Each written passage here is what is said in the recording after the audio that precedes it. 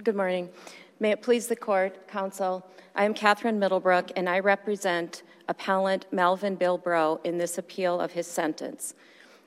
Appellant pled guilty in Hennepin County in 2008 to one count of attempted second-degree murder and one count of criminal sexual conduct in the second degree. There was no agreement to a specific sentence in his case. The district court sentenced appellant to 163 months on the attempted murder and a 36-month consecutive sentence on the criminal sexual conduct. Counsel, can you tell me what, if it makes a difference that there was this negotiation, so there were 4 counts, and there was a negotiation between defense and the state as to which counts he was going to plead guilty to, and then that puts at least a box around what the sentence may be or may not be. Does that make a difference? In this case, no, it did not make a difference. Appellant pled guilty to the top 2 charges. The attempted murder was the most serious charge involving that victim, and the criminal sexual conduct in the second degree was the only charge involving the other victim.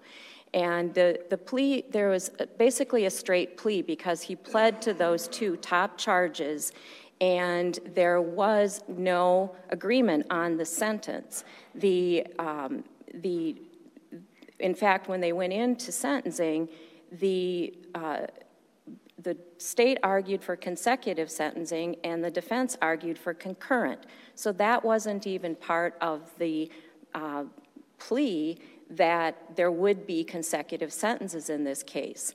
And the state also asked for 163 months, which was the middle of the box. It wasn't even the top of the box.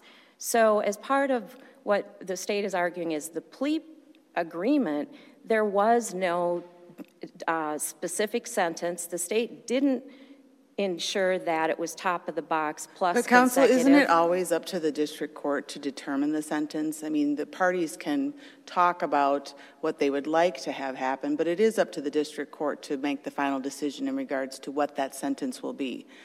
And what impact does that have on whether there's an agreement or not? Since it can't be a final decision. The district court judge is the only one who can do that. You're correct. It's up to the district court judge, but in this case, the decision for the district court was to go to whether to sentence appellant consecutively or not. And each party argued, the defense argued for concurrent, the state argued for consecutive. I think maybe if I'm understanding what your question is, this is not the situation with regard to the Coles decision where there was a plea negotiation where that defendant pled guilty to a lesser charge, a reduced charge, and in return for that, he agreed to an upward departure. So he still got less than what he would have gotten on the top charge, and so there was that type of a negotiation. But does it make a difference that he agreed to essentially not object to a higher sentence? Because again, it's the district court, because the district court could have said, we're not accepting that. You're right. The district court could have sentenced him to the top of the box, or could have sentenced him and did sentence to consecutive. But what the issue in this case is that whether or not the consecutive terms were authorized by law, because at the time of appellant's offense, the guidelines did not provide for consecutive sentences for attempts, including this attempted second-degree murder. And that's because at that point, the guidelines provided an exclusive list of what offenses were eligible for consecutive sentences.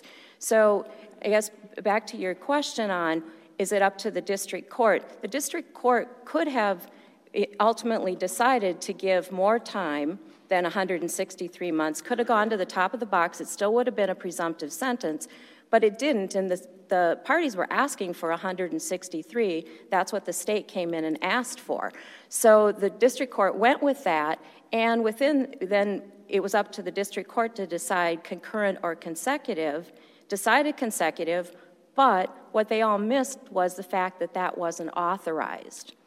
So in that sense, the district court was wrong, and appellant has an unauthorized sentence by it being consecutive. What role does Noggle play in all this? Excuse me? What role does Noggle, our decision in Noggle, play in all this? The Noggle case is very instructive here, and that case, because it involved a statute rather than the guidelines, but as this court knows, when interpreting the guidelines, the same principles apply. And in Noggle, the issue was whether or not the 10-year conditional release period by statute under 609-3455 subdivision 6, whether or not that would apply to an attempted criminal sexual conduct. I think that was a third degree. And this court looked at that and looked at the statute that listed 5 specific statutes that the 10-year conditional release would apply to, and it did not include attempts. It did not include 609.17. So this court held that based on the plain language of that statute and that exclusive list, that the 10-year conditional release could not apply to attempted criminal sexual conduct cases. That's very, much the same case here, where the guidelines has provided this exclusive list of sentences that are eligible for consecutive sentencing, and the attempted second-degree murder is not on that list. The only attempted crime that was on the list at that time was attempted first-degree murder. So, again, just a little bit of background, before 2005, the guidelines did allow a court to make the decision whether or not a crime involved a person offense, whether there were multiple victims of person offense. But then when Blakely came down, the Guidelines Commission looked at that and thought that that may cause problems for the guidelines and this consecutive sentencing, where there had to be a finding of whether or not a crime was a person offense. And they then went through very carefully and deliberately and looked at each of the crimes and came up with this list that's in Section 6 of the guidelines. And that's what was in effect at the time of appellant's offense. So based on that plain language that's very clear, unambiguous, it's clear that at that time the consecutive sentences were not authorized, and appellant should have been given concurrent sentences because there also was no departure ground stated. Counsel, let's say you're right. Let's say that this sentence was unauthorized. Your proposed remedy in both your brief and your reply brief is to have the sentence corrected to concurrent terms. That's correct. Why wouldn't we just vacate and remand for resentencing? Well, the reason you would not vacate and remand is because the consecutive sentences are unauthorized. And to make them a legal sentence, the sentences need to be corrected to concurrent terms. The consecutive sentences, you're arguing, are at least unauthorized based on the current record. Why wouldn't we just vacate and remand for resentencing? You not, because at this point there has been no departure factors stated, either admitted by the appellant or found by the district court. And under your case law of Williams and Geller, you don't send it back to give the judge another chance at resentencing to a departure. It has to be corrected where there's been no reasons given. So in this case, that's the appropriate remedy is to correct it to concurrent terms. Does the record reflect what the current status of the defendant is relative to these various violations? Does it make a difference in terms of the outcome here, what we do with this? Well, it makes a difference in the sense that because of the lower court's misconstruction of the guidelines, appellant has been unlawfully restrained past his supervised release date on his attempted second-degree murder. He is entitled to immediate release if these sentences are corrected, and he would then go out on supervised and conditional release. So that there is a sense of urgency here that I would ask the court, if you agree with our position, that you issue an order immediately and follow up with a decision on the merits to allow him to be released, for the Department of Corrections to start their release planning and get him out on his supervised release. Counsel, do the guidelines address at all our case law on sentencing when the crime involves multiple victims? Do the guidelines, my understanding of your question? Yes. Well, before 2005, the guidelines did specifically allow permissive consecutive sentences where there were multiple offenses involving person offenses, and they could be ordered consecutive. And in that case, the judge would find whether or not the offense involved was a person offense. After 2005, however, the guidelines changed the language so that permissive consecutive sentences were eligible if they were on the list. And there's a list, I think, of like 117 offenses. And the guidelines in 2005, it had a subcommittee that went through all of the crimes and the statutes that allow consecutive sentences and made this very specific, deliberate list. And it includes, if you take a look at it, and I think I included in the addendum to the brief, even today, it includes like all these crimes that would be person offenses. Yeah, I mean, I guess what I'm getting at, though, I see in the current version of the guidelines, there's some discussion of multiple victims in the calculation of a criminal history score. But I guess what I'm wondering is whether there's anything in the guidelines on our case law that arises under 609035 and 609004 that provides that the court can give multiple sentences when there are multiple victims. And I'm just wondering if the guidelines discuss that body of law at all, because it seems to me there could be an argument, and I'm going to ask the state about this. I don't really understand the state to be making this argument, but there could be an argument that by imposing concurrent sentences, you're undermining, in a way, our case law that provides that you can get 2 sentences when there are multiple victims. Well, the difference between, there can be multiple sentences when there's multiple victims, and also the guidelines talk about where there's the same victim but multiple offenses, and there's some exceptions under 609035 that would apply. With regard to just whether or not they can be consecutive based on them being a person offense that the old case law recognized, since the guidelines have gone to this list, that controls. So there is not any discussion now about that. And the cases that were relied on by the Court of Appeals is a pre-2005 case, so it doesn't apply.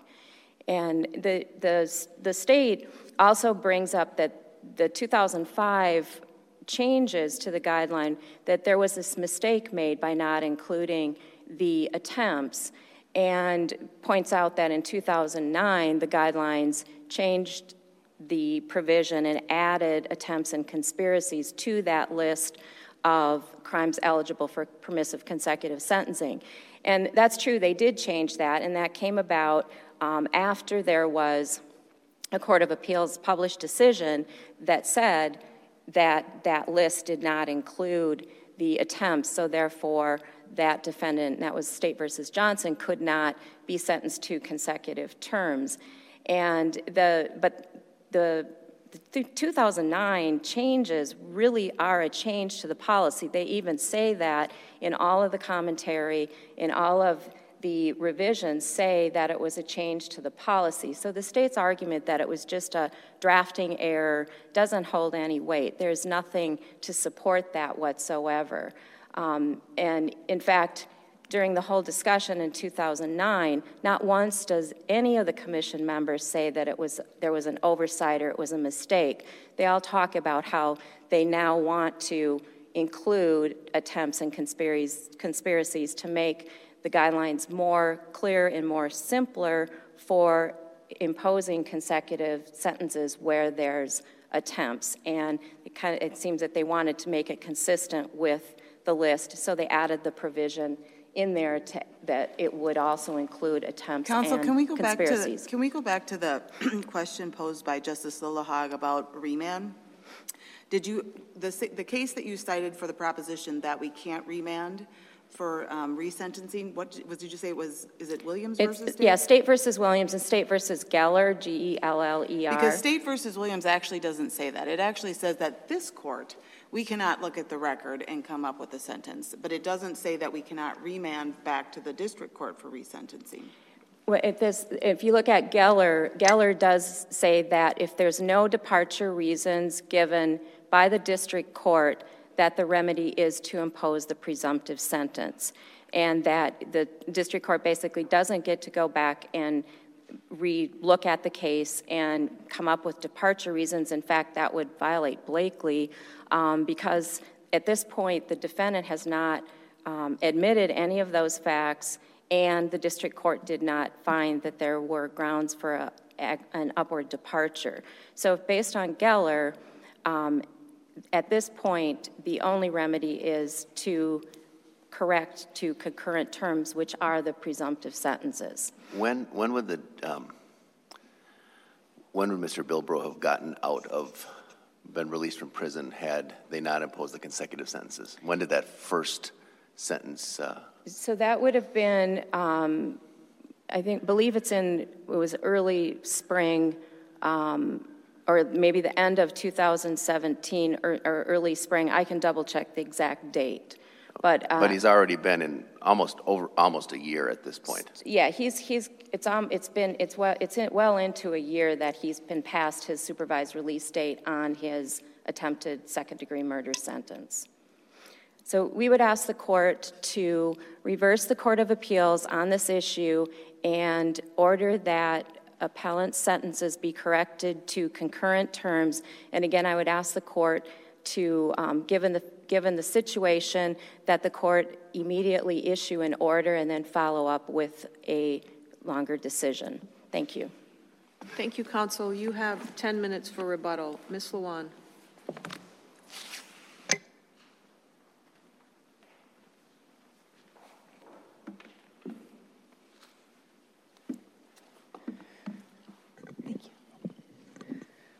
May it please the court, counsel. Your Honors, my name is Brittany Lujan, and I'm an assistant Hennepin County attorney appearing on behalf of the state. I think that Justice McKeag's question at the beginning of the argument hits us right on the head. Whether or not this was a plea agreement controls the outcome in this case. Here, it was a plea agreement, just there was no agreement to a specific sentence number. However, there was an agreement to a range. Blakely was no longer on the table. Therefore, the defendant no longer faced the possibility of a double departure on an attempted second-degree murder. Instead, he capped his sentence at 195 months on the attempted murder charge and 36 months on the criminal sexual misconduct charge. There was no agreement that it would not be consecutive. In fact, if you look at the sentencing transcript, the defense counsel told appellant that he could face possible consecutive sentencing. The parties here were acting under a mutual mistake as to what the law was at that time, because that is what the law had always been. Do I understand the state's position to be that any time there is an agreement to drop a charge, it's no longer a straight plea, and therefore the plea is no longer subject to Rule 27? Yes, Your Honor. Anytime there's an agreement as to any of the charges being dismissed, it is no longer a straight plea. So the state can insulate itself from Rule 27 by simply making sure that it charges enough, that it includes enough additional charges that can be disposed of in the context of a plea agreement, and Rule 27 no longer applies. I don't think that that would be what the state is doing, Your Honor. I think this. I didn't say that's what the state is doing here, but what I'm concerned about is what the state might be doing in some other transaction as a consequence of adopting the state's position. And am I right that that's at least a possibility? I'm not sure. That's an excellent question. Once in a while.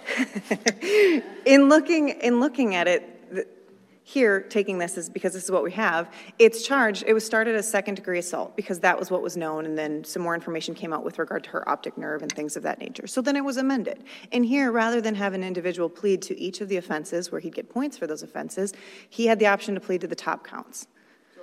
The reason I raised this question is, I mean, the purpose for Rule 27 is to make sure that defendants always have the right to challenge a sentence that is illegal. And it strikes me, and again, I'm not suggesting that's what's going on here, but it strikes me that your position could incentivize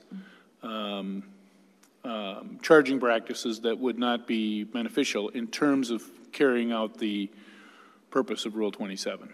And I think if that were such an instance, Your Honor, this court could always step in its inherent authority if there is such a problem with the sentence where it is so illegal, and despite the fact that there was a sentence, a charge that was dismissed, this court could step in. I don't think that this would infringe on this court, especially given that Rule 2703 is a procedural rule. Well, let's take Justice Anderson's question and extend it a little bit. Let's say a defendant's charged with 5 counts, and the deal is we're going to drop 4 of them and the defendant will be sentenced. And the cap on the remaining count is 5 years. But the district court, just by mistake, imposes a 6-year sentence. Would that 6-year sentence be immune from attack under Rule 27? Would you have to proceed under MnStat 590? It would if it's outside the 2-year time bar. There's a reason why there is the 2-year time bar under 590. So once that 2-year time bar passes, then the defendant would be stuck with the 6 years? I mean, unless we invoked what you say would be our inherent authority, is that the logical consequence? That's my understanding, Your Honor, because here there's a reason why there's that 2-year time bar. There's an interest in finality. There's an interest in knowing whether or not a sentence is legal or is not illegal. Where in Coles did we imply that kind of result? In Coles, Your Honor, there's a discussion about how the state loses the benefit of its bargain if the sentence is undone and part of the plea. Yeah, but it wasn't at least an implicit material term of the plea bargain in my hypothetical that the defendant would be sentenced within the statutory range? I mean, that the district court wouldn't violate the law? Well, I would hope in that instance, Your Honor, that appellate counsel or the state would notice that at the sentencing hearing and realize that there was a mistake and call it out. Here, this is something where... Well, my hypothetical depends on someone not noticing it. I understand that. That makes it a bit more tricky. I think that in Coles, it is still a part of a bargain. The state gives up the need to put on its trial, and they do make concessions with regard to sentencing. Here, if this is vacated and sent back for a guilty plea, we're going to be asking a girl who was 11 when she was sexually assaulted by this man to testify 10 years later. And there's a reason why there needs to be some finality. I appreciate you're making an equitable argument, but I'm focusing on what the law is. And it is not a material term of a plea agreement that the district court is going to act illegally, is it?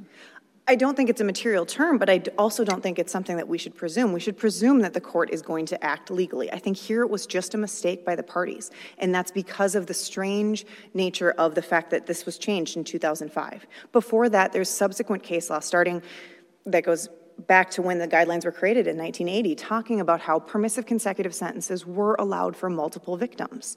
And so that was always what was known. The parties were operating under that assumption. But because of that mistake, perhaps then the right remedy, if this court grants a remedy, is to withdraw the plea and start over. So what if you were going to prosecute someone for breaking some law that they didn't know was actually the law? Because the law had changed the year before, and no one understood that. Would you be up here arguing it's okay for someone not to know the law?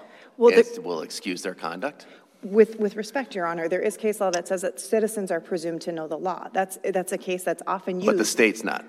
The state is presumed to know the law as well. Here, I'm saying, had the parties known that there was a mistake, it would have been rectified. It wasn't brought to the attention until 9 years later. And it seemed, but I think, I'm not trying to be flip about this and to say that if there's a mistake that's made, there is no remedy. However, it has to be a timely remedy. There's a reason why there's a 2-year limitation. It seems like the timeliness is the fact that the guy's been sitting in prison for a year on a sentence he should have never been sentenced to. And that's unfortunate, and that's something that I think... More than unfortunate, that's illegal and pretty unconstitutional. But I can't believe the state's actually arguing here that that's a problem. I don't necessarily think that it's completely illegal, though, if and you look at the guidelines. And in fact, in your brief to the court, the initial PFR memo, didn't you say that you agreed with the defendant's position? The state agreed with the position of the Court of Appeals in affirming the sentence. The language in the letter for responding to the petition for further review spoke specifically to the outcome of the case. It did not speak to the reasoning of the case. And if that was poorly worded, that's my fault. I'm not sure that's true. When I look at that letter, it says we agree with the Court of Appeals analysis. And the way I interpret analysis is that it would be the entire analysis. And when you think about what the Court of Appeals did in its opinion, the opinion's only 8 pages long, and 6 of it is the facts and this issue, which it determined, which it said was a threshold issue, whether or not we consider this a post-conviction petition, and thus he's subject to the 2-year timeline, or whether this is a Rule 27. And so it's just concerning that, I mean, I understand the gloss, if you will, you're kind of putting on it now, that, well, we were just talking about, and I noticed you were the attorney for the PFR in the response as well, that you were just talking about the end result. But the language of the letter suggests that it's broader than that. And so not only were we caught off guard by this issue coming up now, but so is the defendant. And that's concerning to me. Well, first, Your Honor, to address the language, that is my drafting mistake in not making it more clear. And I own that, and I apologize for that. However, it is something where the language of that had to do with the overall result. The state is not typically one that drafts a lengthy responsive petitions for further review, but in light of this, I have talked about doing that and changing that in my practice. Additionally, with regard to a surprise to to appellant, this was the issue that appellant raised initially by filing a post-conviction petition, a 2703.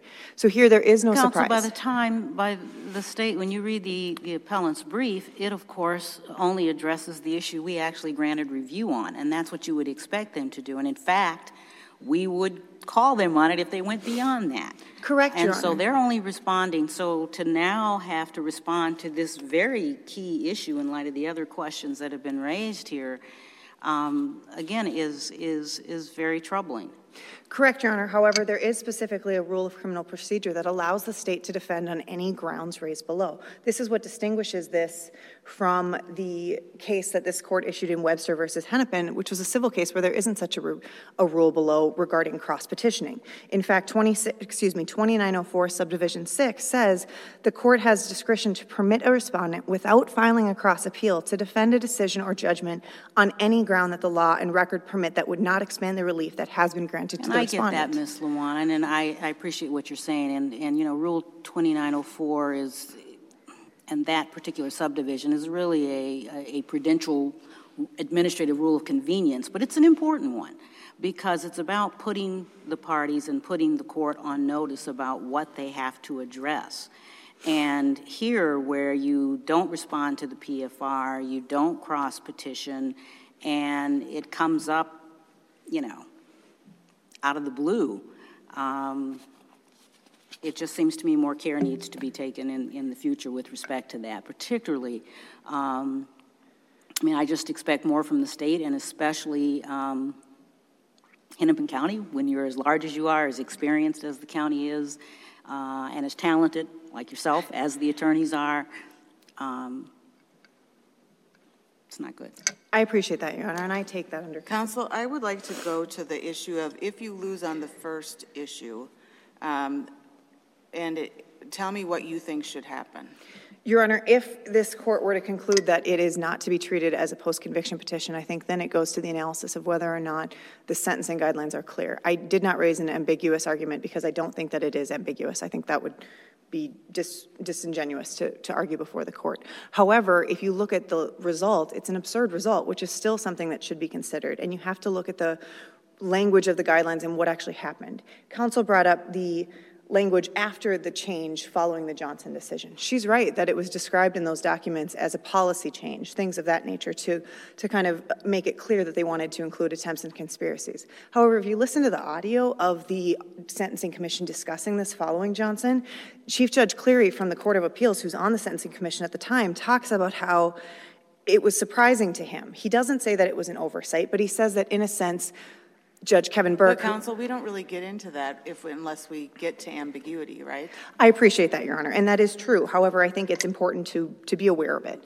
I do recognize that this is not ambiguous on its face, but looking at the absurdness of the result is still something that this court can look at. But I would like on remand, what should happen? On remand, it should Yes. be vacate, the proper remedy is to vacate the plea and to allow the parties to start over.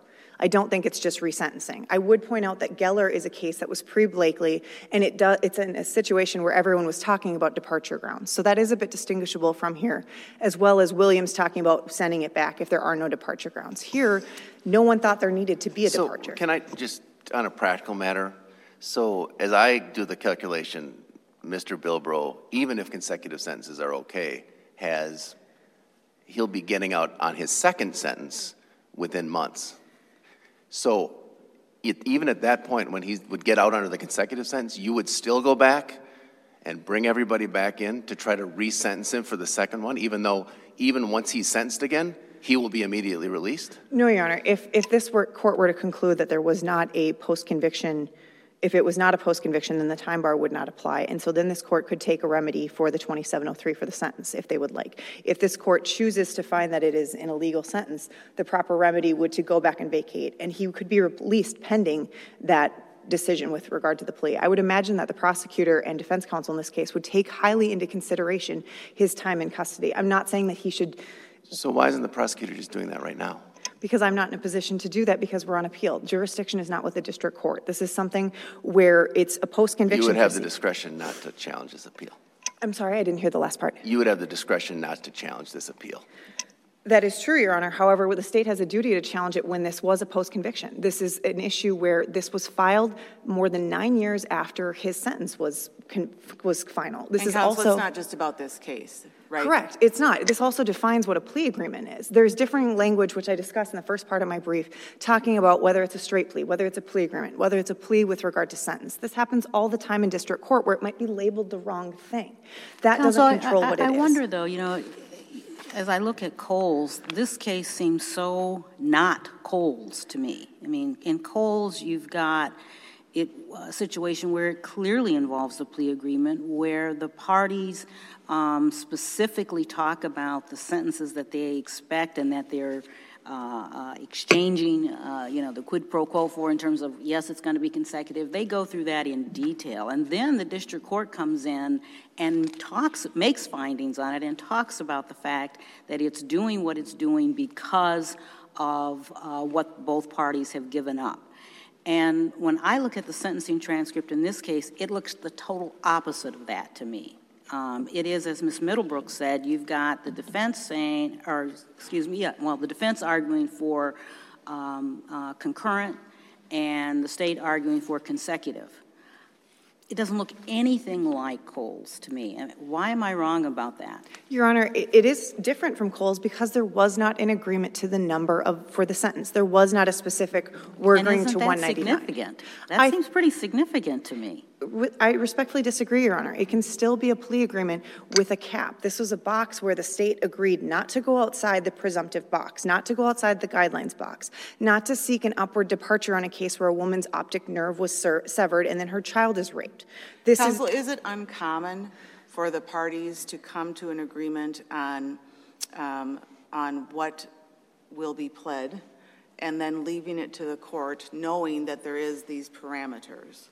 That's very common, Your Honor. In fact, often the case will be that the parties can't agree to a number. They can agree whether or not an individual and will it admit generally to gets something. sent for a PSI? Yes, Your Which Honor. is helpful in the decision for everyone? Yes, Your Honor, and that was done here, and I think that's why But it's don't still you a also plea have to find, if you're going to depart, that there actually are grounds for that? Doesn't the district court have to make that finding, which was never made here? Yes, and the reason that wasn't made here, though, Your Honor, is because the parties were under the understanding, including the district court, that a departure was not needed because there were multiple victims and it was permissive consecutive. Had there been a need for those findings, the court would have made those findings. There was a need for the finding. There was, in hindsight, looking back at that, but at the time, everyone was Not operating just under... in hindsight. The law in 2007 said there was a need for the findings. You don't disagree with that, right? The guidelines in 2007 say that. However, I still think that you have to look at the case law from this court beforehand that talks about the fact that permissive consecutive was presumed. This is essentially, and I quote Chief Judge Cleary, just to point out the surprise when they're talking about it. He says that essentially this amounted to the person getting a freebie when talking about Johnson, which was an attempted murder case.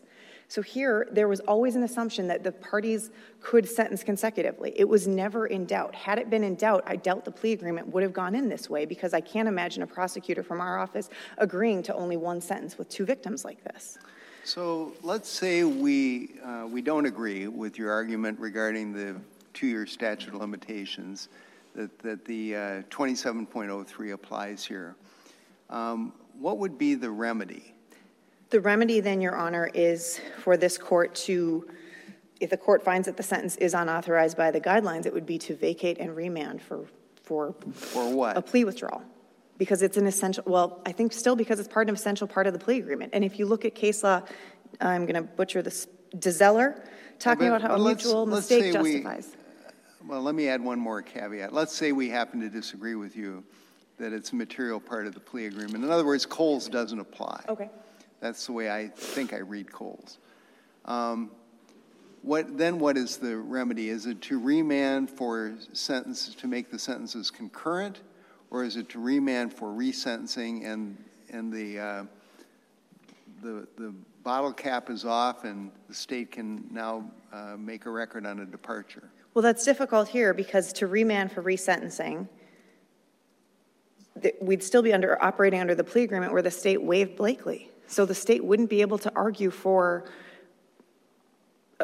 a departure. So all that's left then is to do concurrent sentences? Yes, but I think that it is a mutual mistake if you look at this, and therefore under DeZeller, that leads to withdrawing of the plea.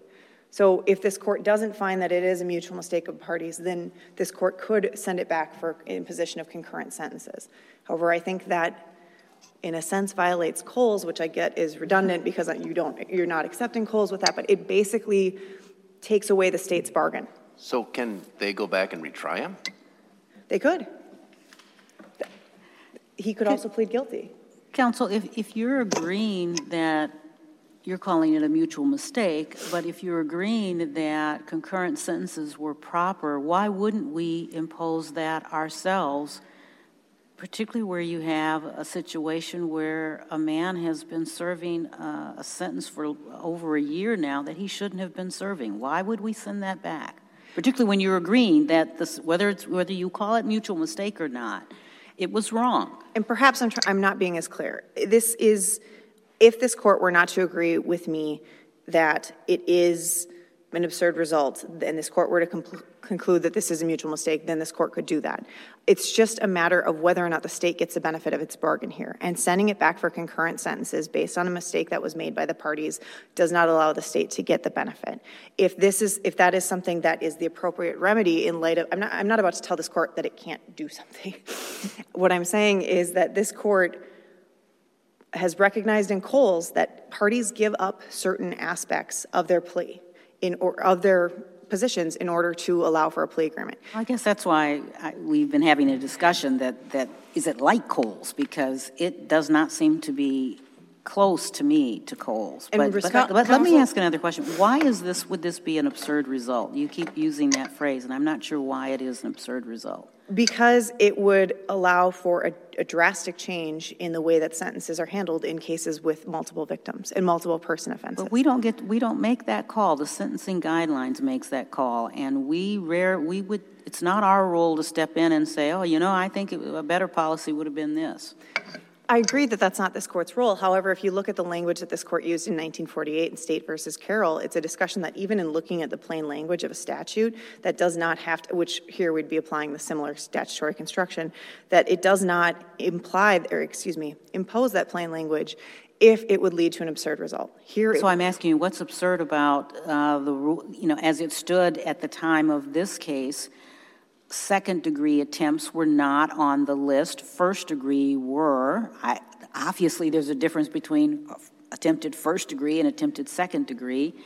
The whole issue of premeditation, that seems to me to be a logical dividing line. What's absurd about that? Respectfully, I disagree that it's a logical dividing line. That basically means that if you can prove premeditation for an attempted crime, then that person can be punished for that. But if you couldn't prove it for someone, you could just prove intentional but not premeditation, then they don't get the same benefit, and there is no punishment for the crime committed against them because the individual commits multiple crimes against multiple people. Also, I just want to make sure I understand your argument, because I think we've been going back and forth. I understand the state's argument to be that there was an agreement between the parties on what the defendant was going to plead to. Then the state dismissed the 2 counts. Correct. Then there's the PSI, and the sentencing happens, and the appellant argues for concurrent, and the state argues for consecutive. District court grants consecutive, but because the state waived Blakely as part of that plea agreement, there was never a reason for the district court to make any additional findings. Correct, Your Honor. Okay. However, if this court were to deem that there should be findings, I don't think we would be upset if it was sent back for findings that would support this. I don't want someone to be serving time for something that's illegal. That's not what I'm trying to position here. I would also point out that if you look at the language in the list on guidelines section 6, with the list, when it included only attempted first-degree murder and conspiracy, it only lists 609.185. It does not list 609.17. So an argument could be made that it wasn't referring specifically preventing all attempt crimes, because it doesn't list 609.17. And I recognize that this court has rejected a similar argument in Nagel, and I don't need to repeat the reasons. Counsel, I want to go back to your inherent authority argument. Yes. That was kind of your safety valve for Yes. People not noticing an illegal sentence. Do we have the inherent authority not to apply Minnesota Statutes 590, the statute of limitations? I think you could still be applying it by going through the interest of justice exception. No, but there's a statute of limitations there. And if this is really a post-conviction petition rather than a Rule 27.03 matter, do we have the inherent power, or can we ignore the 2-year statute of limitations in Section 590 under the rubric of our inherent authority? I don't think you would necessarily be ignoring it, because you could go in through the interest of justice exception to the time limit. That would be a way to go in and exercise in your inherent authority. You'd be going in through the interest of justice is how I would anticipate it, or interpret it. I don't think that you would be allowed to outright ignore a statute. Unless there are further questions, I would respectfully ask that this court conclude that this was a post-conviction petition and was therefore time barred. Thank you. Thank you, counsel. Ms. Middlebrook, you have 10 minutes for rebuttal.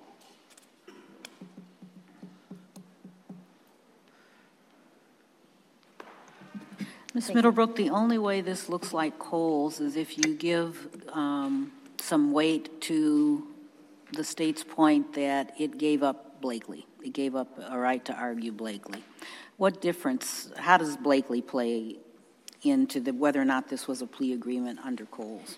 And I understand that the state's arguing that the state gave up their right to Blakely to seek an aggravated departure. But in looking through the whole record, the state never noticed, they never filed a Blakely notice at all up to that point. There had been no notice filed. So I'm not sure if they, they were thinking they would do that, or if it's part of the defendant is going to plead guilty and they decide this is, attempted second-degree murder, this is a serious offense, it's a long sentence, that's, I'm fine with that. I think it also is... Counsel, remind me, I'm looking for it now, do they mention Blakely at the sentencing hearing? They do not. They may have, in the sense that if they repeated what the plea was, but I think it was at the plea hearing that they said that they were agreeing to waive their Blakely, any Blakely So it does issue. come up at some point. At the plea, right, think? at the plea. But I do find it interesting, and I pointed it out in the brief, that, the state, this is a serious offense, second-degree attempted murder. It's a serious offense. It's a long sentence. But then the state does not really insist on a cap of the top of the box plus a consecutive sentence. So it's extremely different than the Coles situation, where there was an agreement to a lesser charge and the defendant actually got less than what he would have under the original charge, and agreed to the upward departure. Here, that's not the situation. The other thing is that it was up to the district court to decide. They left it up to the district court to decide consecutive versus concurrent.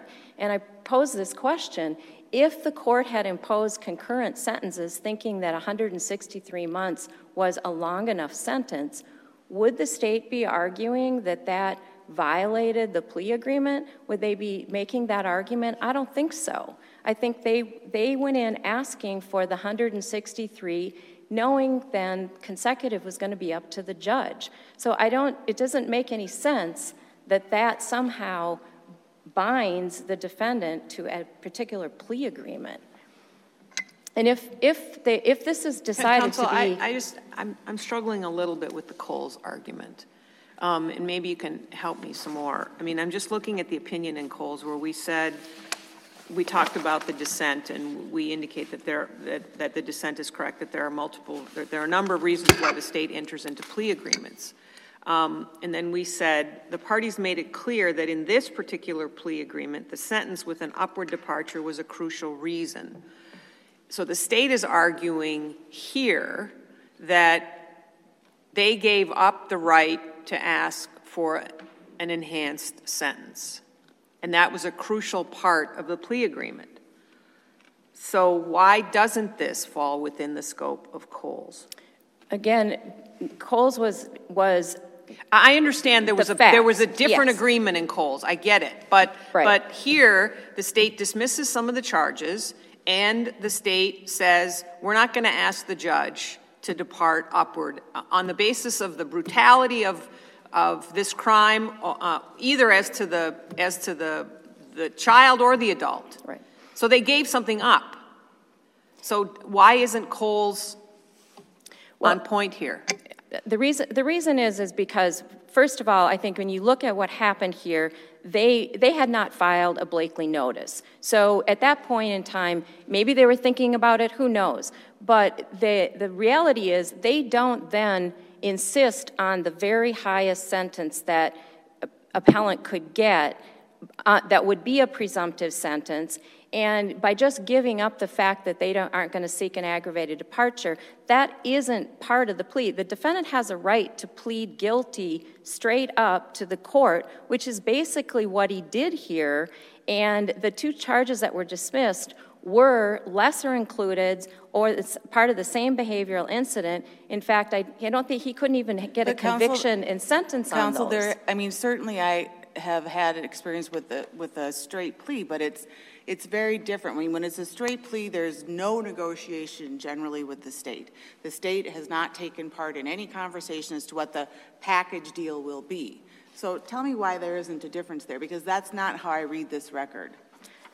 I don't think you can't read this record to say that there is actually a negotiated plea agreement. The defendant here pleads to the top two charges. And if the state wanted a higher sentence, then maybe they needed to negotiate that he would get... What authority does the district court have? In the context of a straight plea, what authority does the district court have to dismiss charges? Well, I guess there wouldn't be any authority to dismiss them except that when you Isn't that the point then? There has to have been an agreement here? Because the district court on its own can't dismiss charges. Well, at the point where they're lesser included and part of the same behavioral incident, the court couldn't sentence on those and enter conviction. So that would be at that stage. But again, that's different than dismissing the charges.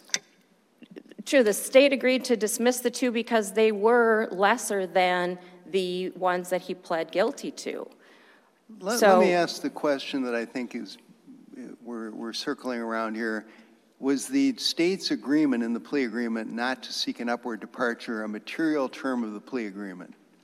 No, it was not. How about the state's decision? And where does it support that in the record? It wasn't a material part of the plea agreement because the defendant is pleading straight up to the top charges. So it's not a material part of the plea. Was there a provision in the plea agreement whereby the state agreed not to seek an upward departure? They said that at the plea hearing. So that was part of the deal? I mean, I don't see it as a plea deal. I don't see that as a plea agreement. He's pleading straight up. The state says they're fine with 163 months on the attempted murder. When someone pleads straight up, the state, of course, then has the option of seeking an upward departure, right? If they want to pursue that, I guess they could, but they hadn't even noticed it at that point. what weight do we give to, I'm looking at the prosecutor's statements. He says, we're scheduled today for a jury trial. It's my understanding the defendant intends to enter a plea of guilty to the 2 top counts in this matter. In exchange for that plea, the state would waive any Blakely issues it has and dismiss the other 2 counts of the complaint. Is that a plea agreement? You know, I mean, I would what he thinks say it is. it's more of the terms of the plea and what's going on there. I mean, if you're going to call that, if that's necessarily going to be a plea agreement, then anything, it opens up to anything being a plea agreement. So I think that it's just going too far, and it also goes too far with regard to what this court defined and set out in Coles. Well, and if we're going to go down like the path of applying contract law principles, do people get the right to say, oh, I didn't know what the law was, a mistake of law? Does that get you out of an agreement? I mean, the state basically here is, their argument here is, we actually didn't know what the law was. And so we entered an agreement without knowing what the law was, expecting that the judge was going to impose a sentence that was illegal under the law. And now they're coming back and trying to seek the benefit of that bargain. Does that seem right to you? No, absolutely not. It's not. It isn't right. And I also would just point out to the court that this issue on whether or not this should be construed as a post-conviction petition was forfeited by the state, and we did file a motion to strike, and we would ask the court to grant that motion.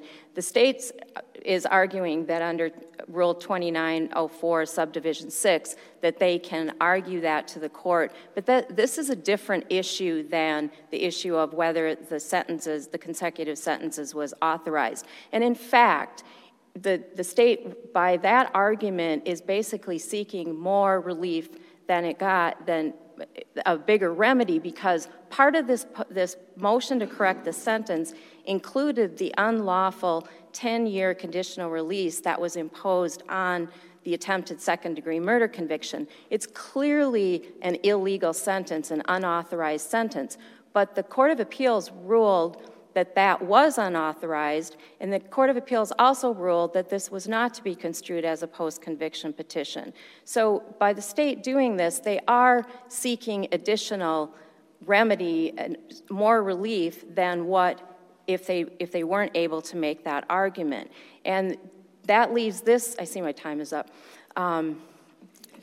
Okay, so it would leave the court in the position then that unlawful 10-year conditional release would have to stay on his sentence, which it's absolutely illegal and unlawful, just like the consecutive sentences are. So we would ask the court to reverse and order that these sentences be concurrent. Thank you, counsel. Thanks to both counsel for the help that you provided to the court in this matter. This case is submitted. We'll issue an opinion in due course.